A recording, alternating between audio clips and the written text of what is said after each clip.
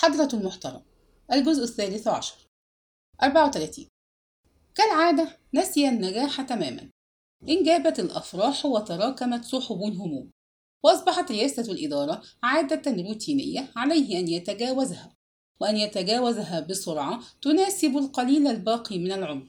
وإذا انقضت مدة الخدمة وهو واقف كالمتسول أمام باب الحجرة الزرقاء، والطموح عنيف والزواج لم يعد بالمرفأ المواسي. يا ربي، إني أحاول هدايتها فهبني من لدنك قوة. ولكن جهده يتبدد هباء، ودهمها بتعاسة لم تجري لها في خاطر. في الماضي كانت تعيش التعاسة ولا تكاد تشعر بها، وتجد في الخمر والأفيون ملاذا طيبا.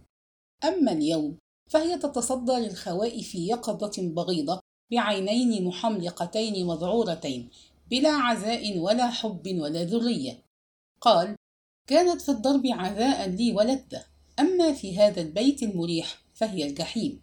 وقال أيضا: لو ذهب كل منا إلى حاله لربما حدثت معجزة سعادة. أين وحدتي القديمة؟ أين؟ ورجع يوما فرأى في عينيها نظرة حمراء ذاهلة وضاحكة، فقال برعب: عدت إلى الشراب؟ فأحنت رأسها باستسلام وقالت: نعم والحمد لله. فتنهد وقال: وعما قريب سترجعين إلى الأفيون. فقالت بنبرة ساخرة: حصل والشكر لله. فتساءل بحدة: والعمل؟ فقالت بهدوء: كل شيء طيب. ليلة أمس حلمت بأمي، سأيأس منك نهائيا، خير ما تفعل. ووجدها تذوب في عالمها الوهمي وتعتزله كلية، فارتاح بعض الشيء.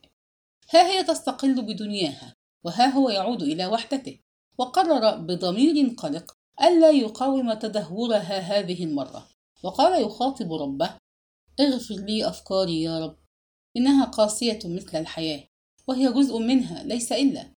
وهو يترضى بذلك السعير، تعينت راضية عبد الخالق سكرتيرة له. وكان مدير المستخدمين قد طلب منه اختيار الشخص الذي يجده مناسبا لسكرتيريته. قال له: من حقك أن تختار سكرتيرتك، بل من حقك أن تعين فيه قريبة من ذوي الثقة. أحقا لا يعرف الرجل شيئا عن أصله وفصله؟ عرف طيلة خدمته الطويلة عبقرية الموظفين في نبش المستور ونشر الفضائح، ولا شك أن المنبت الكر لم يعد يخفى على أحد. وقال الرجل: أترك لك الاختيار. فقال مدير المستخدمين مداهنا: إنك مثال النزاهة والترفع يا سيدي المدير. وفي صباح اليوم التالي دخلت عليه راضية عبد الخالق فحيته وقالت: رضي عبد الخالق، سكرتير سعادتك إذا سمحت ووافقت. فقال وهو يتذوق انفعالا طيبا: أهلا بك، من أي قسم؟ المستخدمين. عظيم، وما مؤهلاتك؟ ليسانس آداب قسم التاريخ. عظيم. هم بسؤالها عن سنها ولكنه أمسك، وقدره ب25 عاما، رشيقة القوام بصورة ملحوظة، ذات هالة من الشعر الفاحم سواها الحلاق في بساطة وانسياب، فأحدقت بجانبي الوجه الأسمر الطويل صانعة له إطارا حانيا، وعيناها صغيرتان وواضحتان وذكيتان يومضان بجاذبية. وبرود ثنيتيها وربما عد عيبا أضفى على فيها شخصية حلوة. انفعل بجاذبيتها وقال في سره: لعنة الله على اختيار مدير المستخدمين الموفق. وقال لنفسه أيضا: إني في حاجة إلى مظلة في هذا الجحيم. ومن أول نظرة نزع قلبه إليها بارتياح وسرور ورغبة خفية في الاحتماء. وبمرور الأيام ازداد تعلقه بها، وبخاصة عندما علم بأنها يتيمة وتعيش مع عمة عانس. وفضحته أمانيه العميقة أمام نفسه، فضحت أحلامه ورغباته، ولكنه كان أبعد ما يكون عن التفكير، مجرد التفكير في ارتكاب أي حماقة. قال لنفسه: حسبي أن أصبح على وجهها كل يوم. واستأثره أدبها ورقتها وعذوبة نظرتها الناعمة، وحلل ذلك بأنه السلوك الواجب من سكرتيرة نحو مدير، وهو واجب أكثر إذا كان المدير في سن والدها. ولكن ما بالها تشغله أكثر مما يجب؟ ما بالها تعبق حياته بشذا طيب ونفاذ؟ وقال لنفسه: في لحظة من لحظات الحياة يستوي من أخذها مأخذ الجد ومن لها بها لهو العبث والهزل. وتوجه إلى ربه داعيا: اللهم عفوك ورحمتك. وجعل يلاحظ عملها باهتمام حتى سألها يوما: أيشق عليك العمل في مكتبي؟ فأجابت بحرارة: كلا، إني أحب العمل، كذلك كنت منذ نشأتي الأولى وما زلت، وأبشرك بأنه جهد غير ضائع. ولكن يقال، فقاطعها: أعرف ما يقال ولا أنكره، الوساطة، القرابة، الحزبية، كل أولئك وما هو أشنع، ولكن الكفاءة قيمة لا يمكن تجاهلها كذلك. حتى أصحاب المراكز من غير ذوي الكفاءة يجدون أنفسهم في حاجة إلى من يغطي عجزهم من الأكفاء الحقيقيين. وابتسم في افتتان حقيقي بجاذبيتها واستطرد: لقد شققت طريقي معتمدا على الله سبحانه وعلى عملي. يتردد ذلك في كل مكان. ترى ماذا يتردد أيضا؟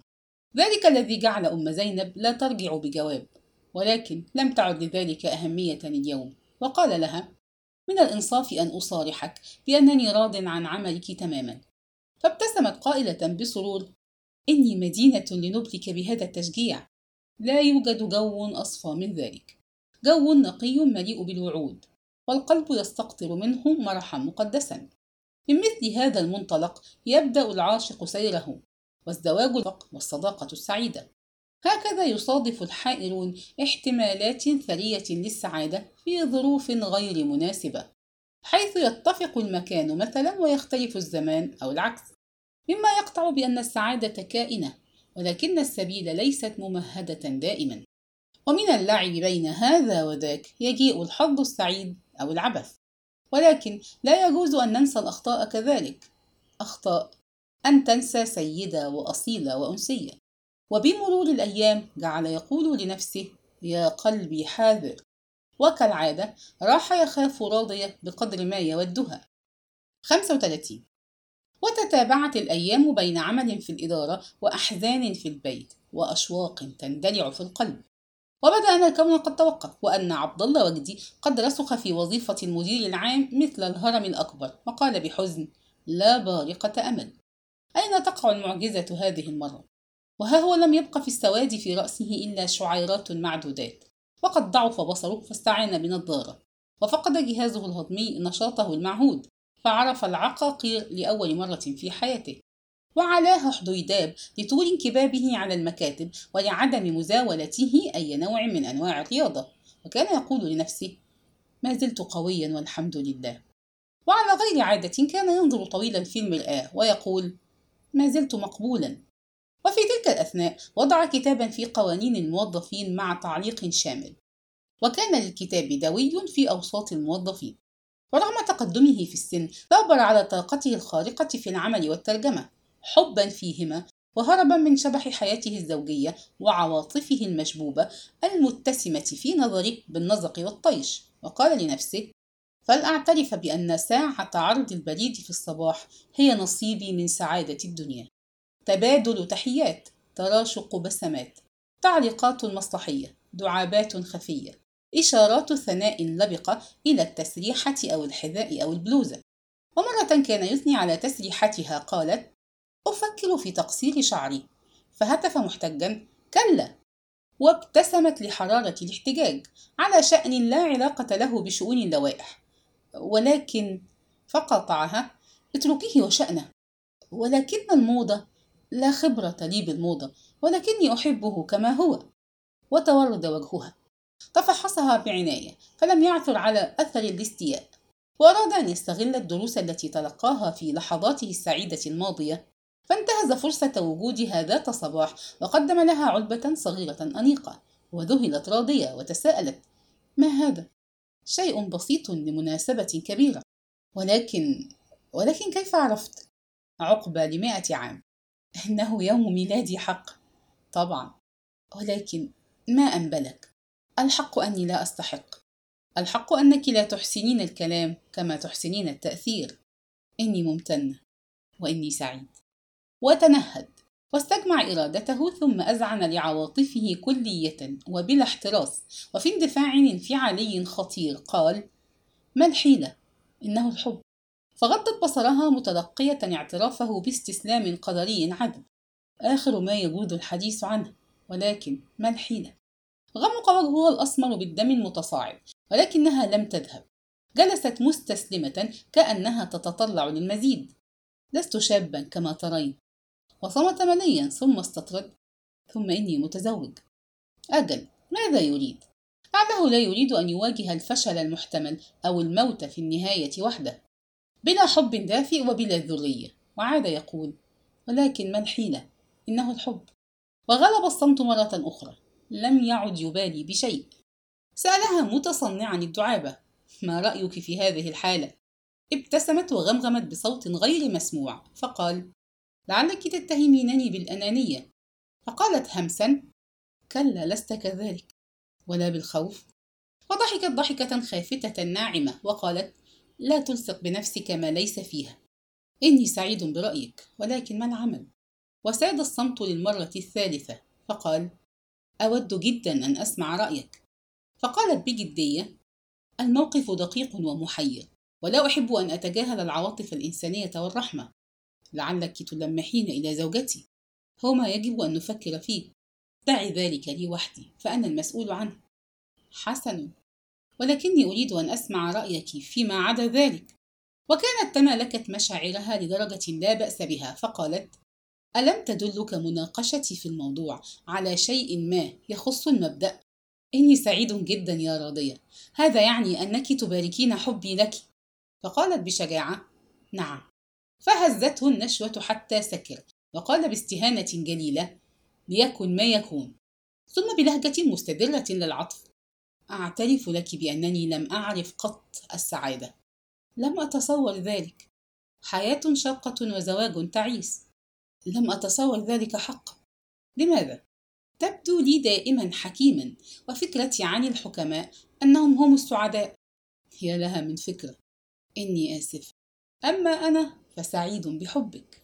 وآمن بأنه فاز بأكبر غنيمة في حياته، وآمن بأن الحب هو القوة التالية لله سبحانه. واقتضى سير الأمور أن يذهب معها إلى بيتها بالسيدة زينب. قدمته إلى عمتها العجوز، ومن بادئ الأمر شعر بأن المرأة غير مرحبة، وأن موقفها واضح وحاد، وكانت عصبية وصريحة. ونوقش الموضوع من جميع جوانبه. قالت له: طلق امرأتك أولا. فرفض الفكرة وقال معتذرا: إنها مريضة. فقالت بحدة: أنت عجوز ولا وفاء لك. فتدخلت راضية للدفاع والاحتجاج وقالت له: لا تزعل من عمتي أبدا. وعادت العمة تسأله عما يريد، فاقترح زواجا في السر لفترة قصيرة حتى يتاح له إعلانه. فصاحت العمة: الله الله. وسألت راضية عن رأيها فأجابت: يوجد اتفاق بيننا على ذلك، لم أسعد به ولكني لم أرفضه. فصاحت بها: أنت حرة، ولكني أرى الأمر كله خطأ وحراما. فهتفت الفتاة: عمتي. فتحولت إليه وقالت بغضب: هل تستغل ضعفنا وفقرنا وألا أهل لنا؟ فقال عثمان غاضبا لأول مرة: إني نموذج للفقر وانعدام الأهل. فقالت العمة برجاء: إذن ليلتقط كل منا رزقه في مكان غير مكان الآخر. فقالت راضية بإصرار: اتفقنا على مكان واحد. فقالت العجوز: لا حيلة لي، ولتكن إرادة الله. وتم الزواج بعد شهر واحد في بيت العمة، وأعيد تأثيث الشقة لتصلح للحياة الجديدة. وقال عثمان: إن حياته سلسلة من الأحلام والكوابيس، وإن ذلك الحلم الأخير هو أسعدها جميعا. وكان يلبث في بيت راضية حتى حوالي منتصف الليل، ثم يرجع إلى رود الفرج، فلا تسأله قدرية في ملوكتها أين كان ولا ماذا يفعل. وعن حكمة قرر تأجيل الإنجاب حتى يعلن زواجه، تفاديا من إحراجها زوجته الجديدة في الإدارة.